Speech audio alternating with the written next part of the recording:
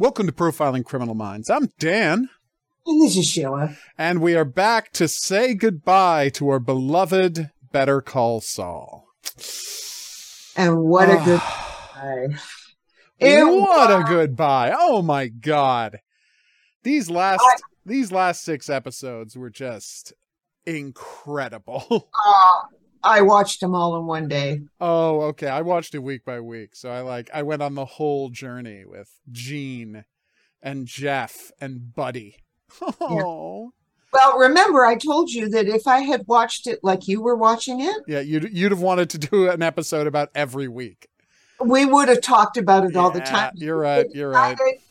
We weren't going to do that. No, you're right. And I agree. I think you made the right choice. But well, not only that, but I got in episode 3, right? Yeah. At the it had 24 more hours. Right. Oh God. Well, that was close. On the Friday, it was going to go off on the Friday. So, well, okay, we lucked out then, time-wise. Yeah, time-wise, I just watched it all. I just took a Thursday and I watched it all. Well, I had a terrible migraine, and the temperature and the humidity, and there's a fire up at Hayden. Oh, okay. And I think there was smoke in the anyway. It was just like I couldn't. I'm not doing anything today. Let's get caught up on Better Call Saul. Yep. I get it. Yep. All right. So, yeah, I think I can't be the only one who was shocked when they said, nope, the rest of the show is all going to be set in the show's present, which turns out to be, we learned, 2010. Yeah, well, that's the show's present. Like, I thought it was a really good idea. So therefore, everything that happened in the future was in color. Well, no, black and white. Oh no, everything that. The past was black and white. The past was color. The present was black and white.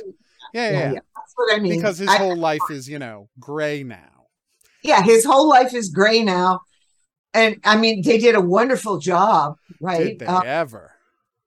Of just pushing it. In fact, his life, at the end, his life has become a little less gray. Well, I mean, that's a nice touch. That so we are introduced to Gene, who is of course Saul Goodman, who is of course Jimmy McGill. Yeah. We are introduced to that. We are introduced to him, right, working at the Cinnabon. And I think it's notable that, I mean, spoiler alert, we're assuming everybody has watched this show, but we are going to only be talking spoilers from here on out. It is such a nice touch that the first thing we see of him in jail is just bacon bread,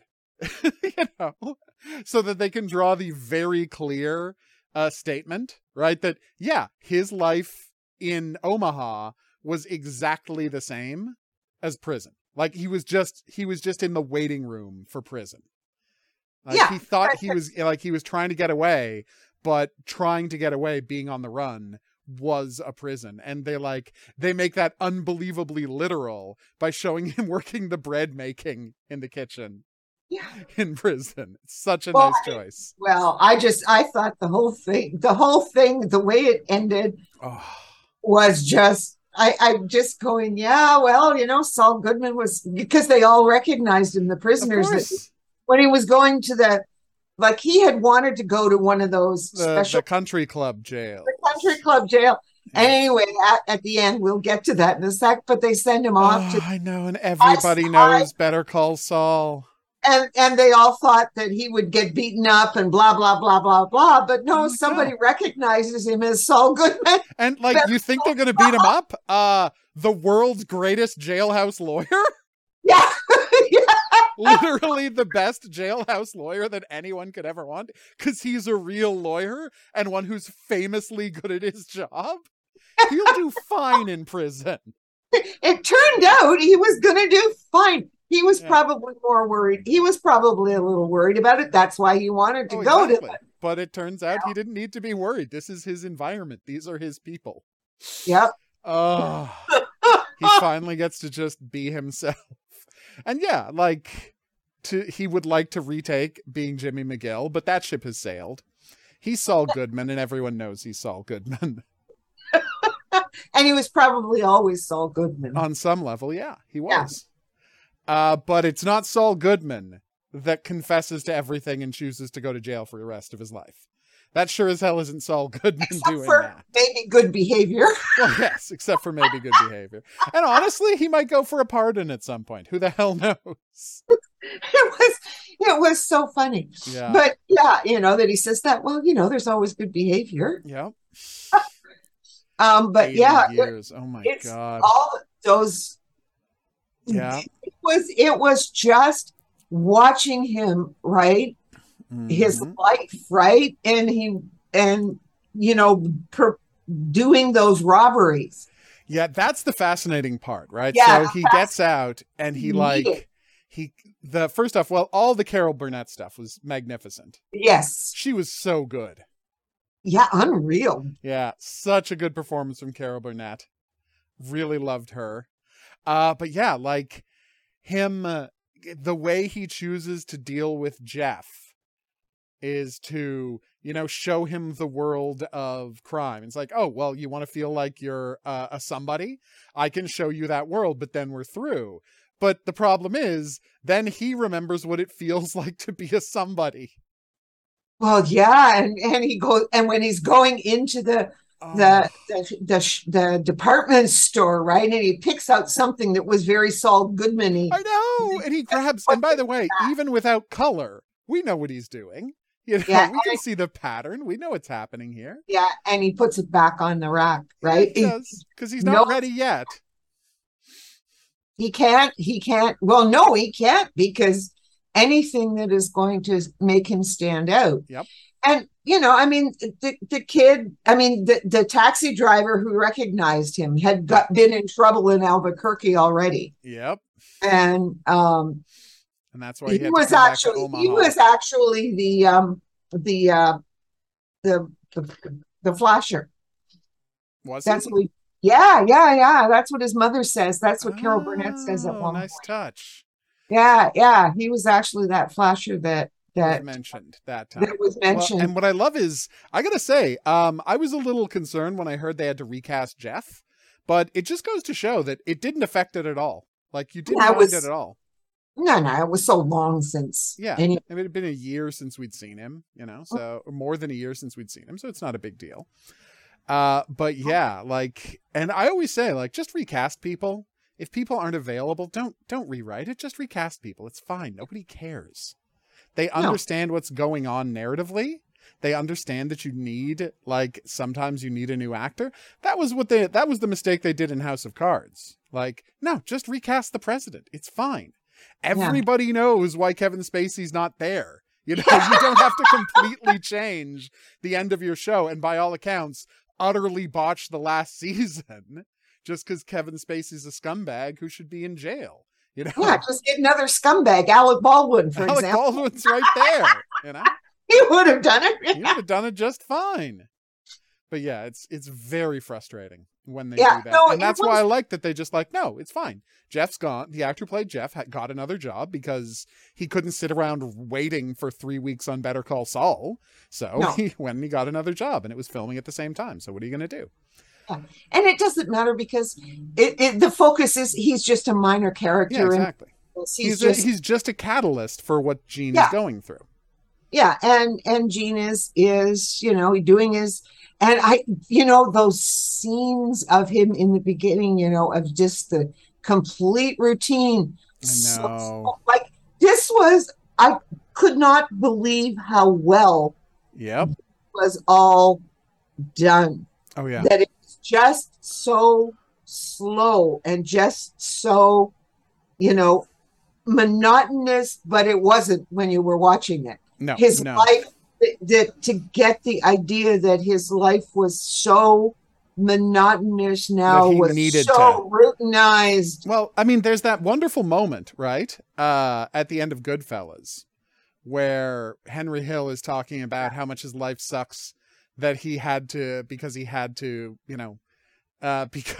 get, that they give him, they give him spaghetti and ketchup when he orders, marinara in his tiny can. Right? And that famous moment from Goodfellas. And in a way, like this, and it's all about how he misses that he used to be somebody, right? He misses that he used to matter. And in a way, like it's the adrenaline rush. Well, of course, the adrenaline rush. He's absolutely an adrenaline junkie. Both he and Kim were adrenaline junkies. Yeah, and oh no, they absolutely were. And I just find it amazing that amazing that they managed to take that and fully tell that story, just like the one that Henry Hill went through. Like, it's the same story of what he's gone through, of like losing everything that he used to define himself. Like, everything he's used to define himself has been taken away, and he's not in jail, but does that really matter? No, it doesn't really matter, because life is boring. Trust me. Yeah. Life, sometimes boring, is very, very difficult to deal with. Yeah. To come to terms with. And it is, I mean, and then bringing Kim into it when he calls Kim, right? Okay, we'll get there in a second, but I will say it's really interesting to find out that he had only been there for like, what, 6 months, 9 months or something? Like, that's how quickly he went stir crazy. Because, like, it's set at the end of 2010, right? It's the winter of 2010 going into 2011, and the end of he's only been there for a year and a half. I meant to say, not a year and a half. It's 6 months after the end of Breaking Bad, but of course that's a year after he went into hiding. But it's like, he has been there for 18 months and he is already going mad, you know?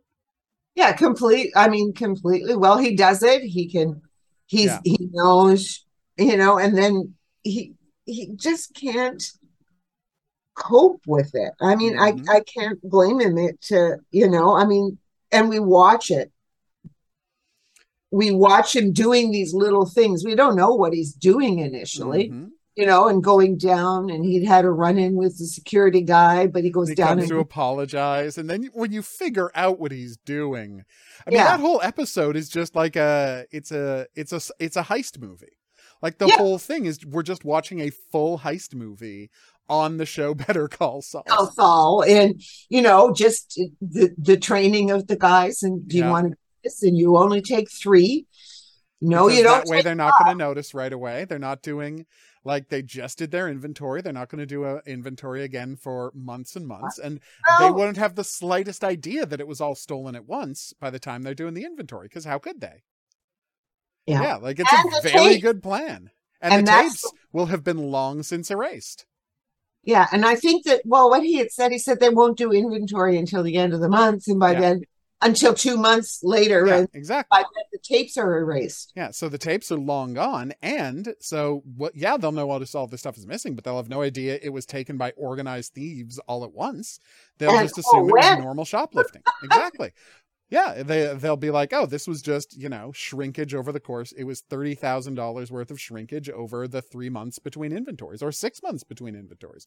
Who the hell knows how long it is between that? Like, he says it's going to be in 2 months, but that's the next one. Who the hell knows how long it was since the last one? But plenty of stores, plenty of department stores like that only do inventory like twice a year, because there's so much to do. You're basically like shutting down. You have to wait for a holiday and shut down the store for a day to do the inventory. Yeah, well, it's pretty funny. Somebody stole something from one of my favorite little stores in the suit called Hill Tribe, but they've got a picture of her on video. Nice. In the store, so they put it up on Crime Stoppers. Does anybody know who this woman is? Oh, she only stole $50. Oh, okay. I guess. I mean, it still needs to be done. Don't get me wrong, but $50 worth, and it's a small store. That's the thing, and that's why I'm 100%. It's a boutique store. It's a boutique store that's privately owned, so you're not going to hear me. There's times when I'm like, oh, if it's a Walmart, I don't care if you shoplift from Walmart. I'm not going to, but I don't care if you do. Go ahead, go nuts. It's Walmart. They're literally an evil corporation. Yeah, whereas this is a nice. This is a boutique that an actual person owns. So no, I'm not in favor of shoplifting there. Like, choose your targets wisely. Consider the moral dimension, people, before you start shoplifting. Yeah, that's exactly it. It's not except that it is an almost unique boutique store in terms of its clothing and in terms of, and it has, it sells, What? well, it wouldn't have been the jewelry this person was able to get because it's all under lock and key. Like you can't get at any of the little boutique jewelry because it's all private. I think they must sell for local artists as well. Oh, okay. So like consignment stuff. But there would be books, and there was, they sell patchouli, incense sticks, and they sell, some of those crystally things. Not important to get into what they sell. But yes, the heist is beautiful. The heist is beautiful. And then the key part is right after he's done the heist, right? Yeah. Right after he's done the heist, that's when he goes and he calls her. Yes. So we find out what the phone call he arranged with Francesca was. Yeah. It was to find out, I'm going to call you, a year from after I run, or a year and, 18 months after I run. And I need you to tell me, is anyone looking for me? Like, what do they have? What do you have a sense? And it turns out they got basically all of his hidden accounts. And Francesca is very frustrated to find out that her name was on a bunch of those hidden accounts. She said, without her permission. She's understandably peeved. And so she's like, of course I didn't cover for you. You put my name. I quite understandably told them I had no idea what they were talking about and signed all the paperwork they needed to seize the accounts. Because why wouldn't I? Francesca has always been very sensible and known exactly who she was working for. Oh, Lord, yeah. You gotta respect Francesca. There, I'll say it. But Kim has asked about him. Kim asked about him and asked if he's still alive. And that's all he needs to realize he's got to reach out to Kim. And of course, he knows where Kim is. And like, again, we've established, and we didn't talk about this much before, but it was established in the flashbacks that Kim's from Omaha. He didn't accidentally end up in Omaha. He went to Omaha because of a naive, Hail Mary hope that Kim would be able to find him. Yeah. Because he knows he can't reach out to her, but he thought he had this foolish romantic idea somewhere in him that, if Kim wants to find me, I'll go to the one place where she can find me. And that's so sad because of course Kim wasn't looking for him. No. Not after what he did. Not after what she did. And then we get the Kim episode, which is so good. It's so sad. No, it was like, you don't feel sorry for Jimmy. He brought all this on himself, but there's Kim and the life he's living. Well, what the hell, but Kim living this life. It does remind you very much of Goodfellas. Yeah. The witness protection, this bland, completely and literally flavorless world she's living in. Yeah. Because, it's not, I'm not, stretching to say literally flavorless. You got characters talking about is it okay to use Miracle Whip instead of mayonnaise? You shouldn't even be using mayonnaise. It's mayonnaise. Well, they didn't have any of our favorite. You don't know what he's talking about initially, and it's about 10 minutes later you find out. Well, it turned out the Miracle Whip wasn't bad, and there's Kim. Yeah, it was. The potato salad did turn out okay. Okay, you're like, oh, the depths to which she has sunk. No. Oh.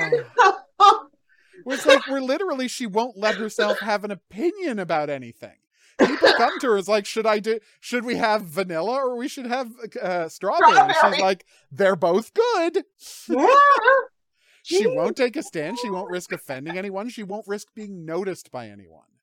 And the crazy part is, she hasn't even committed a crime, except for, of course, the Howard stuff she lied about. But no one could conceivably be looking for her for that.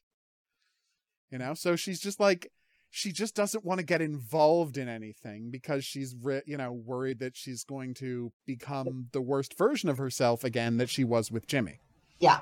That's the big problem. Yeah. She's worried. And besides, she still is holding that enormous amount of guilt. Of course, over what happened to Howard. Howard. Yep. Oh, oh my God. And then, so we get with the contact, because all we see from the phone call in the first episode where Jimmy decides to go back to scamming full time and recruits Jeff and Buddy is that he had a screaming fight with her on the phone. Yeah. We don't see what the details of it were. And then we find out that she's like still guilty and thinks he should turn himself in and stop running. And he says, well, if you feel so guilty, then turn yourself in. Go ahead. Everybody, like, you can't say you're running for your life anymore because anybody who would have killed us over this is dead, you know? Mike's gone. Gus is gone. Who exactly, like, if you feel so guilty about it, well, you're free to go and confess. And the last thing he expects is that she actually would. Yeah, he doesn't find out either, but she actually does. Yeah, she goes right to Albuquerque and confesses everything. What they did to Howard and how that resulted in Howard's death. And she ended up talking to Howard's widow and wife. Yeah. Oh. And the horrible scene where she has to, you know, make amends for her monstrous behavior at Howard's wake. Yeah, and she said, well, why was he killed? She said it was literally the wrong place at the wrong time. Yeah, it was a complete random chance. Yeah. You know, it had nothing to do with him. He wasn't involved with drugs. He wasn't involved with any of the criminal stuff we were doing. He just happened to be there. Yep. Oh, such an intense scene. Like, such an incredibly intense scene. It was, as she's just sitting there in her black self. Yep. And that's all it is. And she says, well, what am I supposed to do? She said, I've, you know, Kim already, before she went to see Howard's widow, she had already confessed everything to the DA. Yeah. And as she says, you know, it's like, well, the DA says that, you know, they're probably not going to charge. The DA has it, but it doesn't look like they're going to charge. If you want to sue me, go ahead. You've got all of the evidence there. Yep. Damn. Wow. And then we get Jimmy being unwilling to let it go because he has said that, what do I have to feel guilty about? And so what does he do when he goes in denial? He starts hustling again because this entire show has been his demand to not, you know, be responsible for anything evil that he has done. Well, and honestly, he sees, you could make the argument, and tell me what you feel about this. You could make the argument that it's him trying to get somebody, he's trying to get caught by the end of it. Because he has his wonderful scam of going to bars where rich people hang out, and he's reliving the time that he and Kim, you know, hustled Ken way back when. Yeah. Just going to bars and hanging out with rich guys and doing this wonderful thing where he drugs them. And he has Jeff take them home, and then he has Jeff put a piece of tape on, then he has Buddy sneak in and get all of their personal information so that they can do identity theft on them. Like, it's a really great scheme. Like, it's of all of his schemes, it's a really great one, because if the identity theft doesn't start happening until 4 or 5 months later, how the hell are you possibly going to know when your identity got stolen? You weren't robbed. Nobody did anything to you. So how would you know?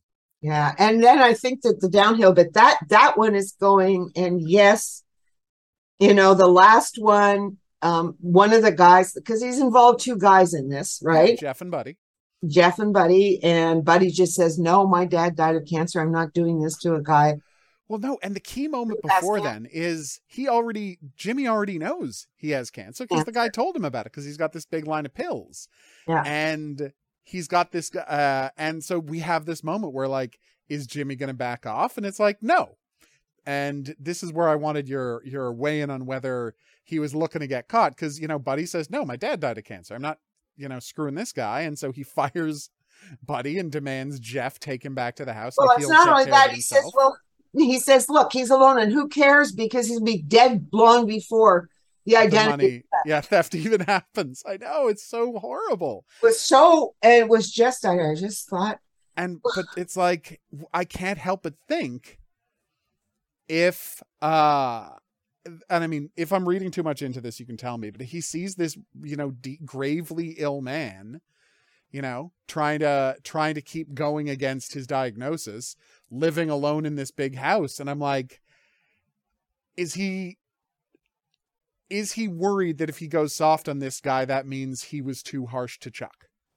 Well, yeah. And we do see the flashbacks to Chuck. That is why later on that connection, right? Yeah. But I don't think at that point, that's what he's thinking about. I don't think that he's thinking about that, because he is still bent and determined, because of course the guys get caught. The one guy gets caught. In fact, he wasn't even the guy doing the robbery. Well, no, it was, but I mean, I think the key part, and this is why I go into the, does he want to get caught? Because Buddy tells him, look, I took the tape off the door. You won't be able to get in. Right.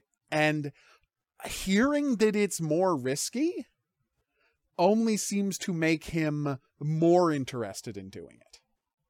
Like, it makes Jimmy more interested in doing it. Because like you said, he's addicted to the thrill of this. He's addicted to the risk.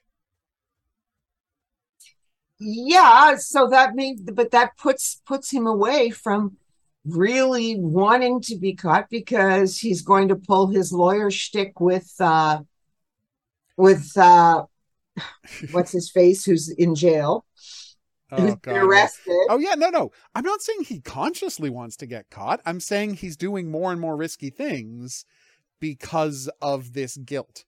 I mean, it's possible I'm misreading the situation. I think you want it to be the case. Yeah. But I think that everything that comes after he is caught. Yeah. Because it's not like he's not going to try to get out of it. Figures out who he is and calls the cops. I know. Oh, and how great a scene is that? Oh yeah, because he's gonna, and then he can't kill her. He's not gonna kill. All he can do is threaten her. He's never gonna kill her. No, he's not that guy. No. Yeah, and so she calls him, and for the first time since since he's been living in Omaha, someone refers to him as Saul Goodman. Yeah. And that perfect moment where she finally refers to him as Saul Goodman. Yeah. You're like, yep, that is who he is. But yeah, he tries to get, and then he goes on the run, and he gets caught in a dumpster. Jesus. Oh, the indignity, of it all. Oh my God, he gets caught in a dumpster. As if it weren't bad enough being caught. But hey, you can say this about Gene. He doesn't let his staff down. Because his one phone call is to his assistant manager to tell her to take care of the store for the rest of the week and let corporate know they're going to need a new manager. But then the minute he's done that, he goes back to being Saul Goodman, and he starts plotting, and he calls his old buddy from the who is now his old buddy from the DA's office in Albuquerque, who's now hung up a shingle as a private as a defense attorney, and he's like, hey, how would you like the most important trial of your career? Yeah, even if you lose, doesn't matter. Doesn't matter, Oh, and then we get the negotiation. We get the beautiful, first off, the cameo by Marie is fantastic. Yeah. Oh, I loved her. She was so good talking about Hank. It was just so powerful, so wonderful. Yeah. Although I will not let it pass without our criticism that, let's not forget that Hank got killed because he was trying to preserve his career. Yeah, Hank was not this. Hank, he was not a saint. Okay, they turned him into, that's him into a saint, and that's what they do. I mean, that's what they do with all. Whenever you have a martyr, you turn him into a saint. That's what martyrs are for. Yeah. Right. But the fact is, she knew. She knew, and the thing is, she said that they should just go to the cops, and Hank said that it'll destroy my career. I've got to take care of this on my own. And she's got to live with the guilt of knowing that she could have just called the DEA. Yeah. And she could have dropped a dime on Walter at any point. Yeah. But she did it Hank's way, and that's why Hank died. Yeah. Because it would destroy his career. Yeah, And she thought, and I mean, it's a tragic situation, but let's not all remember Hank as some kind of a superhero. No. Let's go back and watch Breaking Bad and just remember what a sleaze he was to some extent. Yeah. Oh. Anyway, God. it's just because still just a miraculously good scene though. She's so good. Oh, she is so good in it. But of course, the key to that scene is Jimmy. Oh my God. The and story he tells about how he met. And he's the victim and was afraid all his life. And the rest of it, and you're wondering what the hell has he turned his life around? No. He sits back in his chair and he says, how do you think that'll play to the jury? Yep. But as they say, you really think a jury's going to believe that? And he's like, I just need one of them. Yeah. No, he says, all I need is one. Yep. All I need is one. Yeah. And then I went back to the old jury thing in Britain, right? Where it's, Yeah. Where it's just majority. Yeah. Where it's a simple majority. So I'm going, yeah, but he's right. All he needs is to persuade one. Yeah. He's got it. He's out of there. All they have to do is, believe that. And the thing is, Walter White was a monster. Yeah. And the problem it's not that hard a thing to sell that he was scared for his life against Walter White, because he legitimately was scared for his life that Walter was going to kill him on more than one occasion. Yeah. Like that part is true, but the part where he was an active participant in the crime is more true. Yeah. Right? That Walter, as he says, Walter would have been dead or in jail in a month if he didn't have me. And that's true. Yeah. Like that's completely accurate. Walter was not good at this until he met Saul Goodman. Nope. And because he's like, you're not a good drug kingpin. You were a great chef. Let me put you together. Right? Yeah, no. With someone who can sell your stuff for you. Yeah. So brilliant. Yeah, and we see all of these flashbacks. I mean, it's just wonderful seeing all these different flashbacks.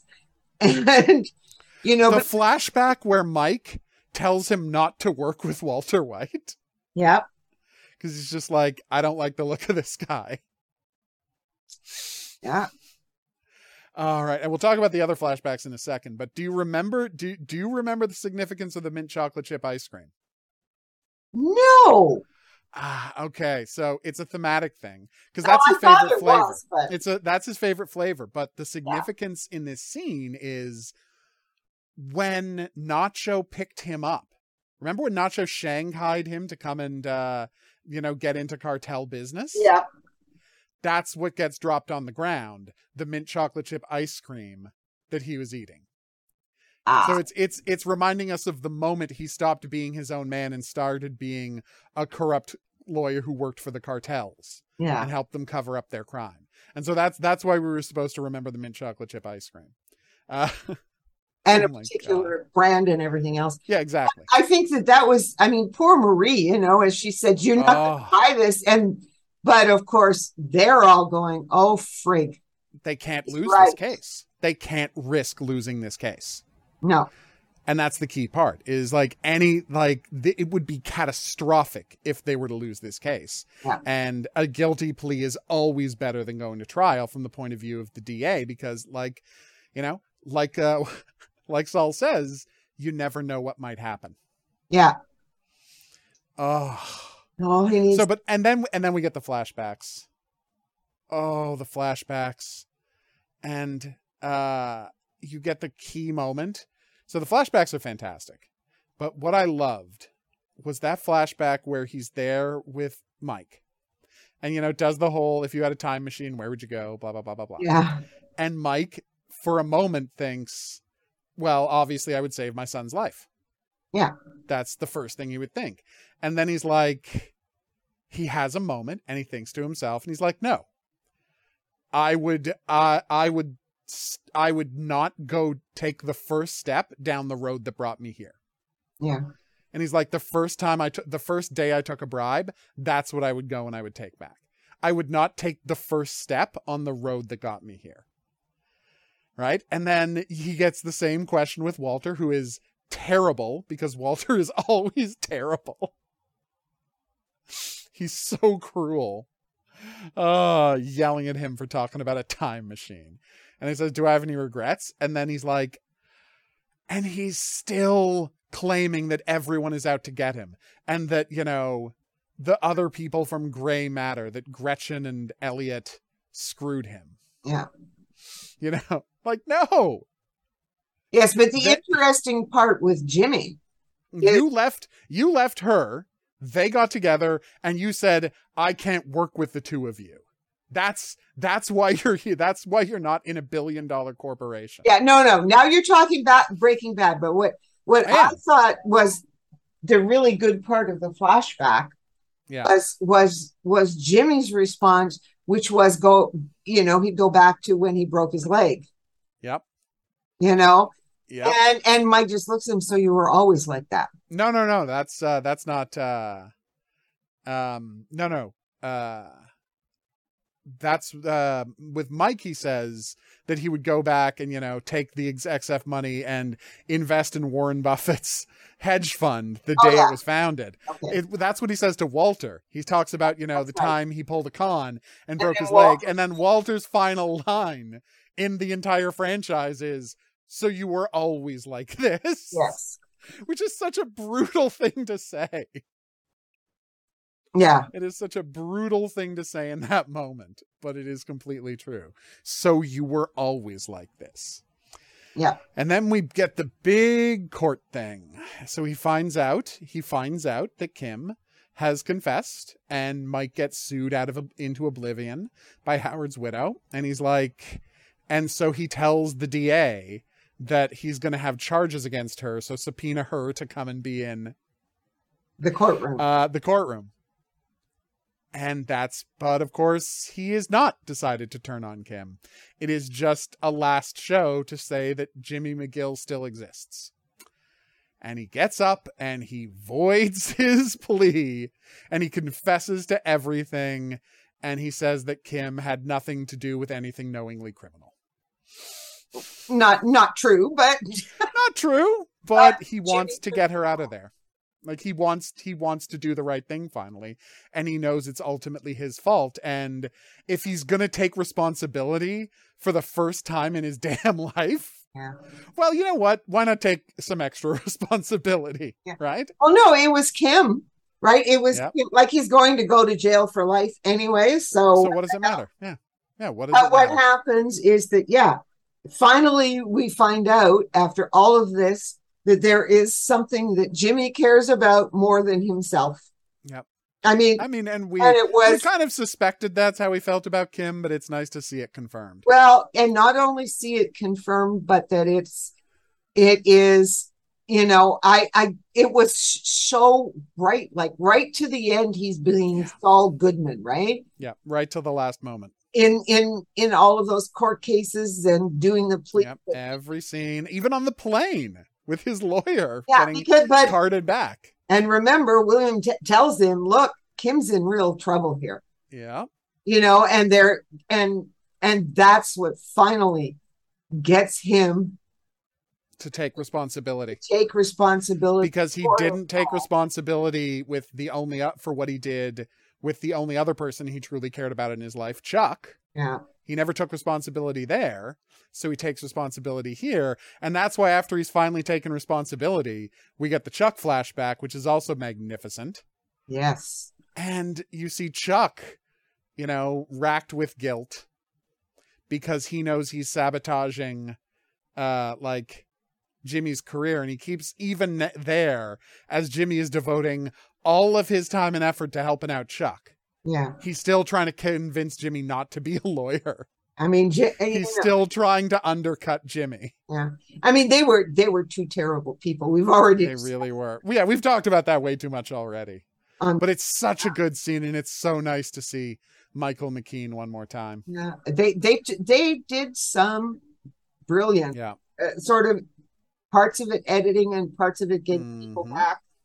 We also saw Jesse Pinkman and Walter White, which was nice. Yeah. We saw the scene after they kidnapped him, and we saw the time that they signed their divorce papers. Yeah. And Kim briefly met Jesse. And Crazy 8 was there, from Jesse's old cooking partner. Yep.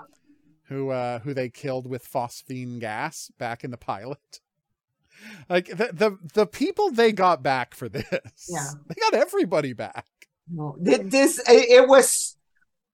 I will now say that it is the most satisfying ending to any show I've watched in its entirety. I cannot believe it's a perfect ending. It is just so, because of course he ends up in jail then. Yep. And Kim comes to see him in jail.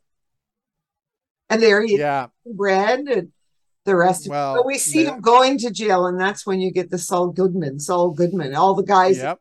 I know, everybody knows Better Call Saul. And then he's going to he has that little smile on his face because he knows he's going to be fine. Yep. Yeah. Nobody's going to mess with Better Call Saul. No. And then Kim comes to see him, and and I think this is key. And what I thought was really interesting was, so I went and I read an interview with Vince Gilligan. Yeah. And they had 2 cuts of the ending. Yeah. Right. And the first cut was the scene where they're all ended with them smoking in the conference cell. Yeah. Because that, visually matches their first scene together in the first episode. Yeah. But then we go to the end, then we have the edit they used, right?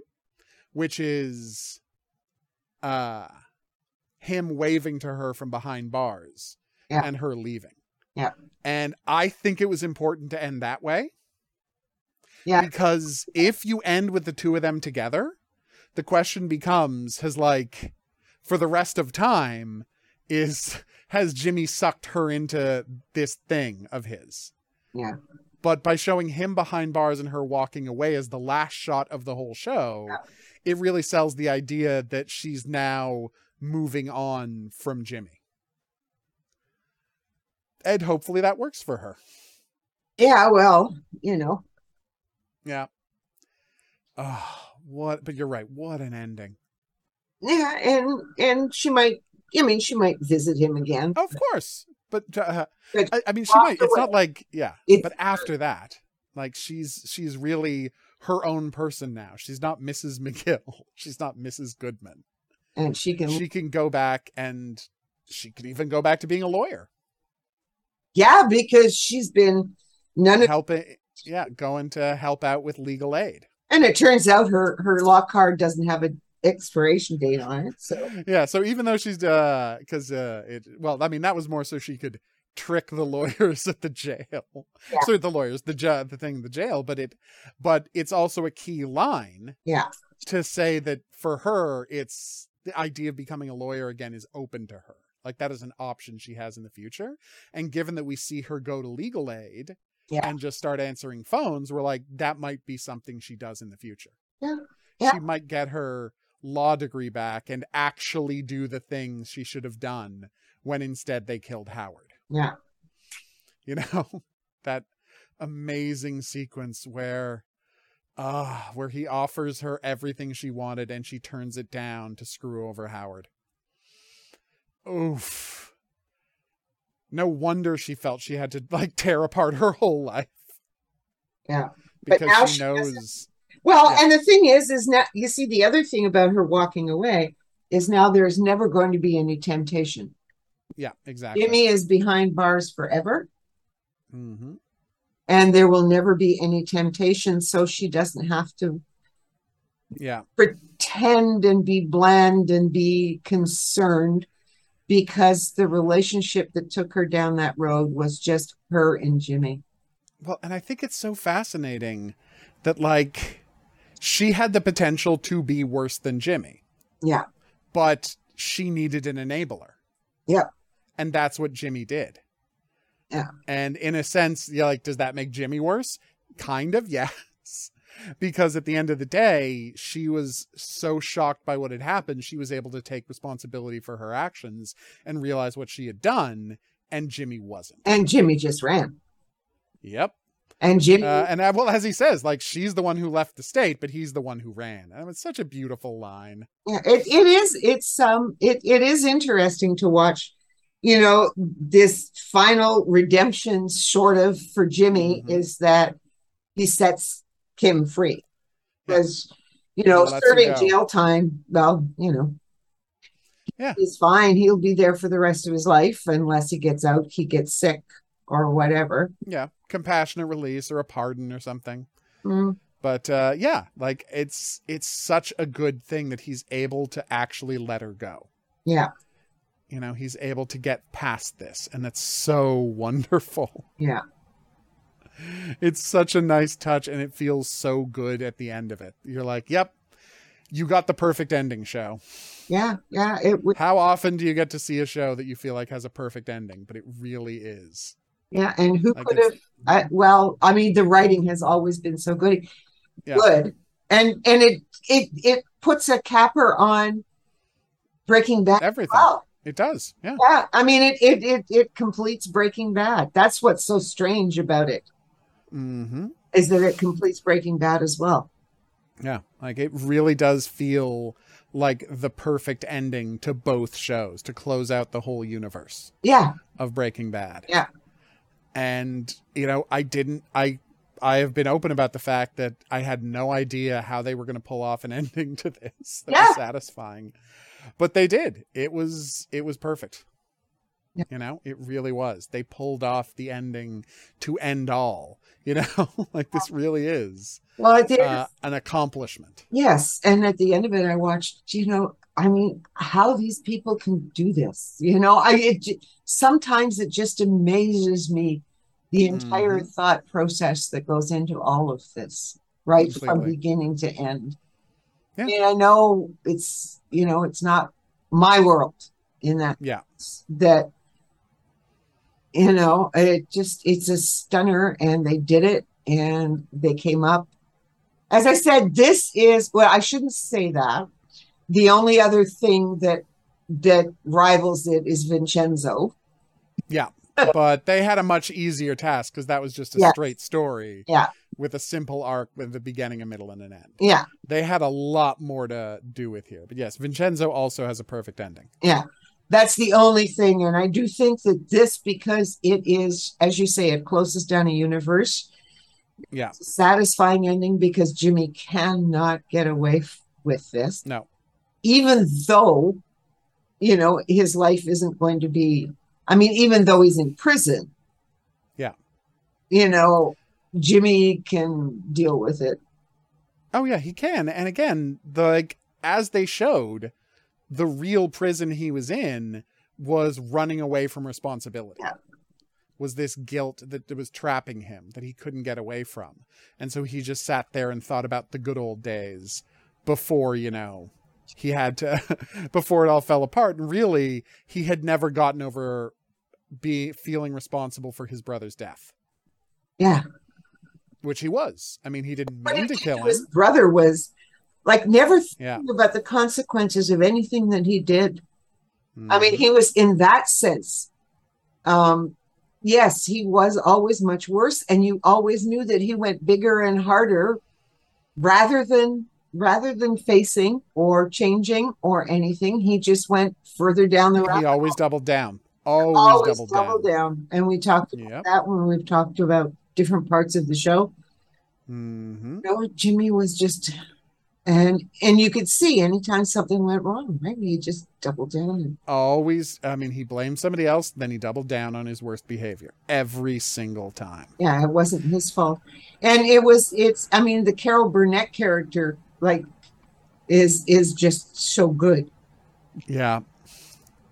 It's such a nice performance and such a good touch for her to just be say no, to see someone conning her and realize that it was all a con, it was all a fake, and he was all this artificial person who he created to take her in, and just stands up to him and looks him in the eye and knows he's not a killer because she can read people too. Yeah.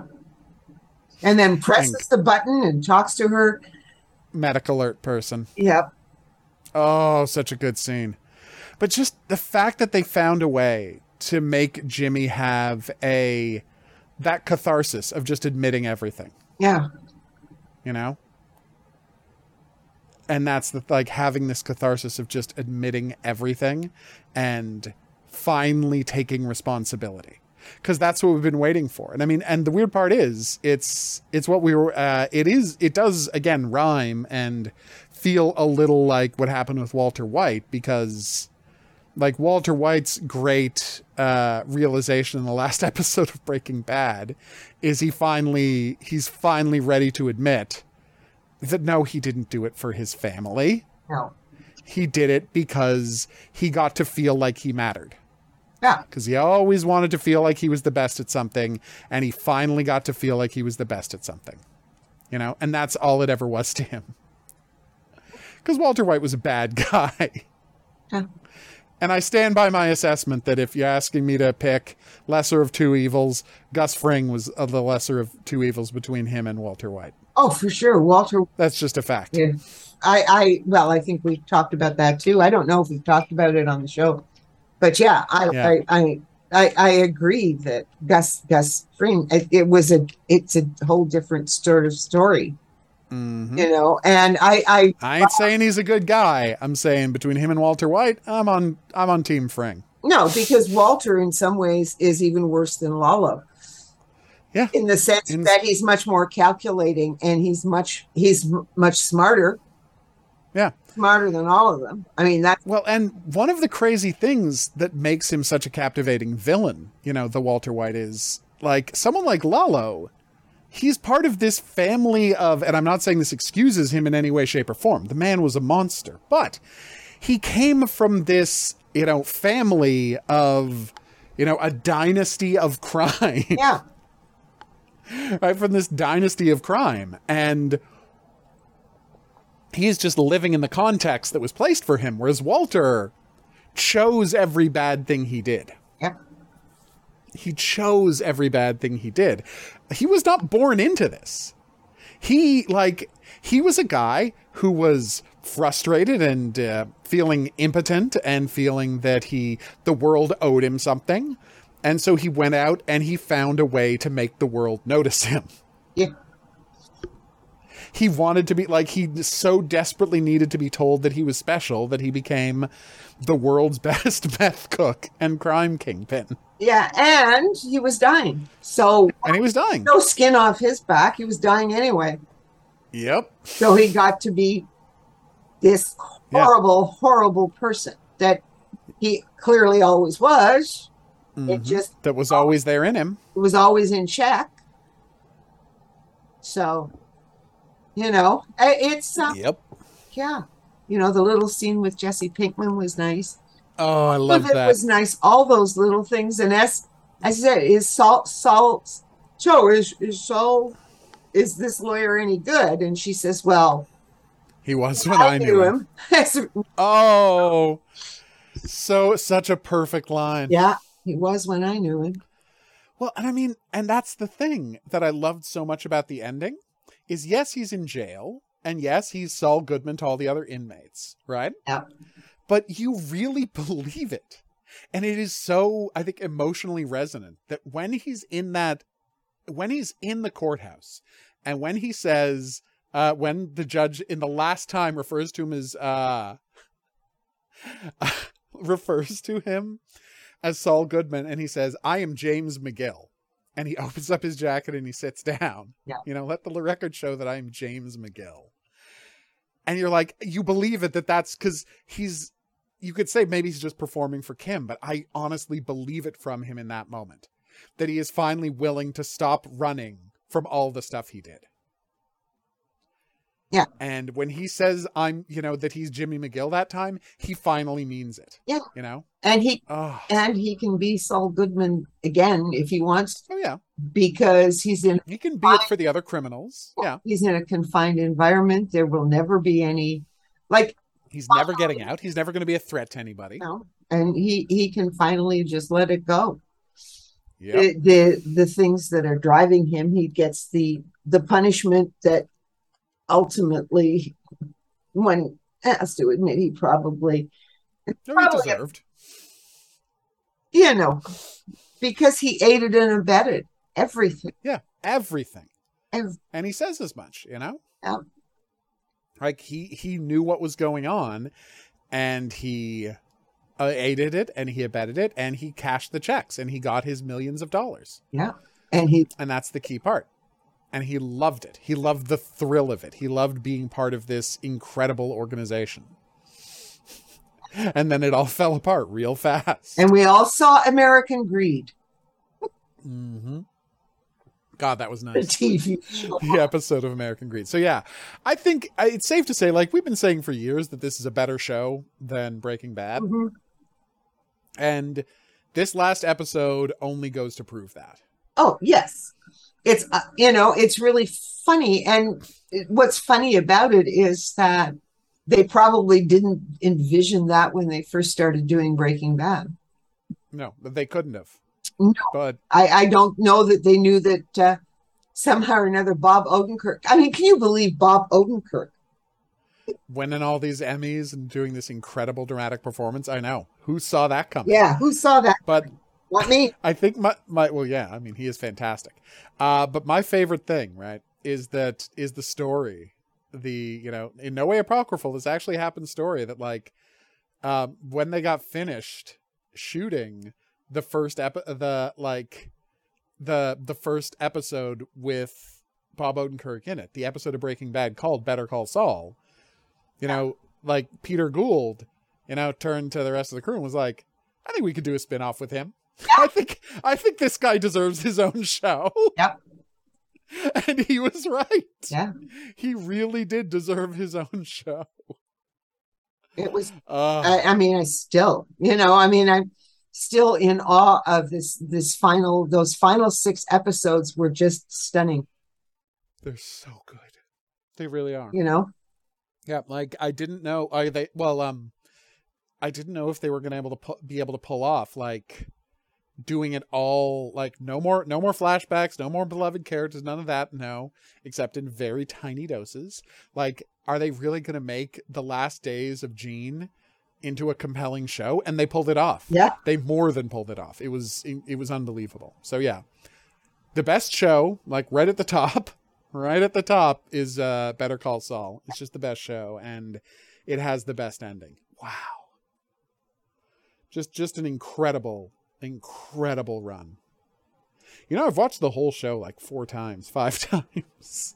Well, and now I'm going to be able to watch the ending to put it all in context too. Well, the thing is that it now makes it easier to watch. I have found it so difficult at times to watch these people self-destructing.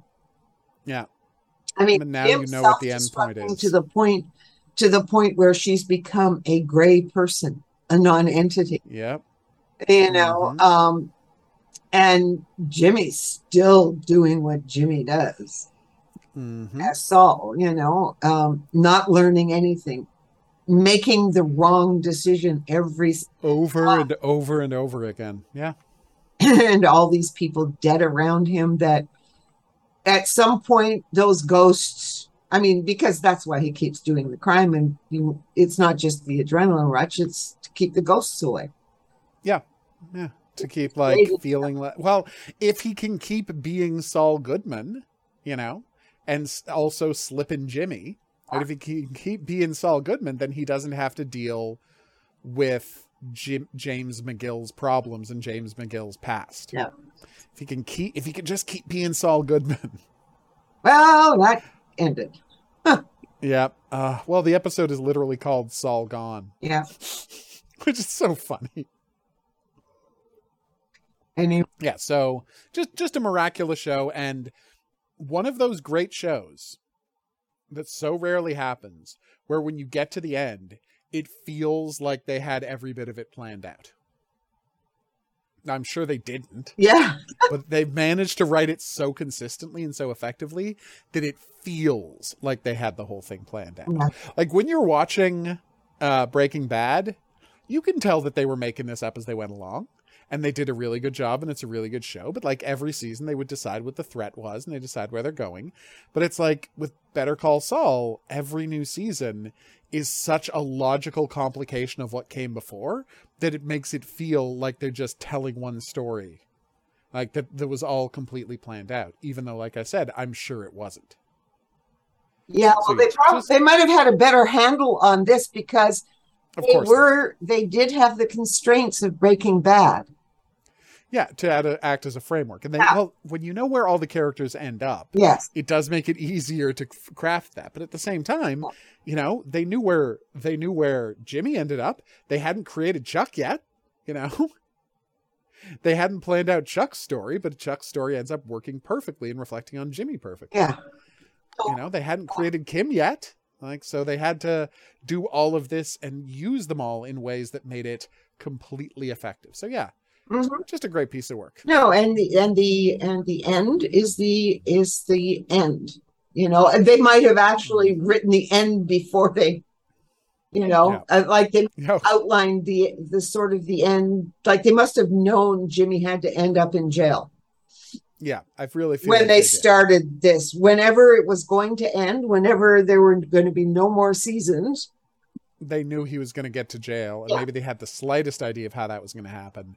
But like, and now you realize in retrospect that 5 minutes of Gene's life, right, that we got at the start of every season, is all about lighting the fuse that's going to make him turn back into Saul Goodman. Right, the fact that he can't live like this. It's all shot so oppressively. Oh, it was so oppressive. Oh, geez. Such a good show. All right, so we're going to wrap it up here, but we can't say enough good things about Better Call Saul. Are you finally going to watch El Camino? Yes, I am finally going to watch El Camino, so we'll discuss that at some point. Yeah, we're probably going to talk about that at some point because it's also, in its own way, closure for the Breaking Bad universe, although technically it is set before the events of the last 5 episodes of Better Call Saul, which are actually set quite a few, like 6 months after the events of El Camino. But that's a conversation for another time. Yes. It's closure for Jesse Pinkman, and that's what counts. All right.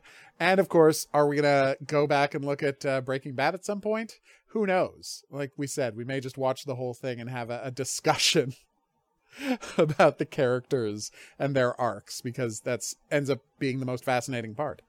For now, though, if you have any questions, if you have any comments, if there's any profiling-related fiction you'd like us to check out, please drop us a line at profilingcriminalminds@gmail.com. We would love to hear from you. If you are listening to this on some sort of an app or podcatcher, please remember to rate and review the show. That's how people find it. We're going to see you back here next week for more Wire in the Blood, but until then, I'll say that's right. Au revoir. And have a good week. Profiling Criminal Minds is a member of the Kinks Podcasting Network.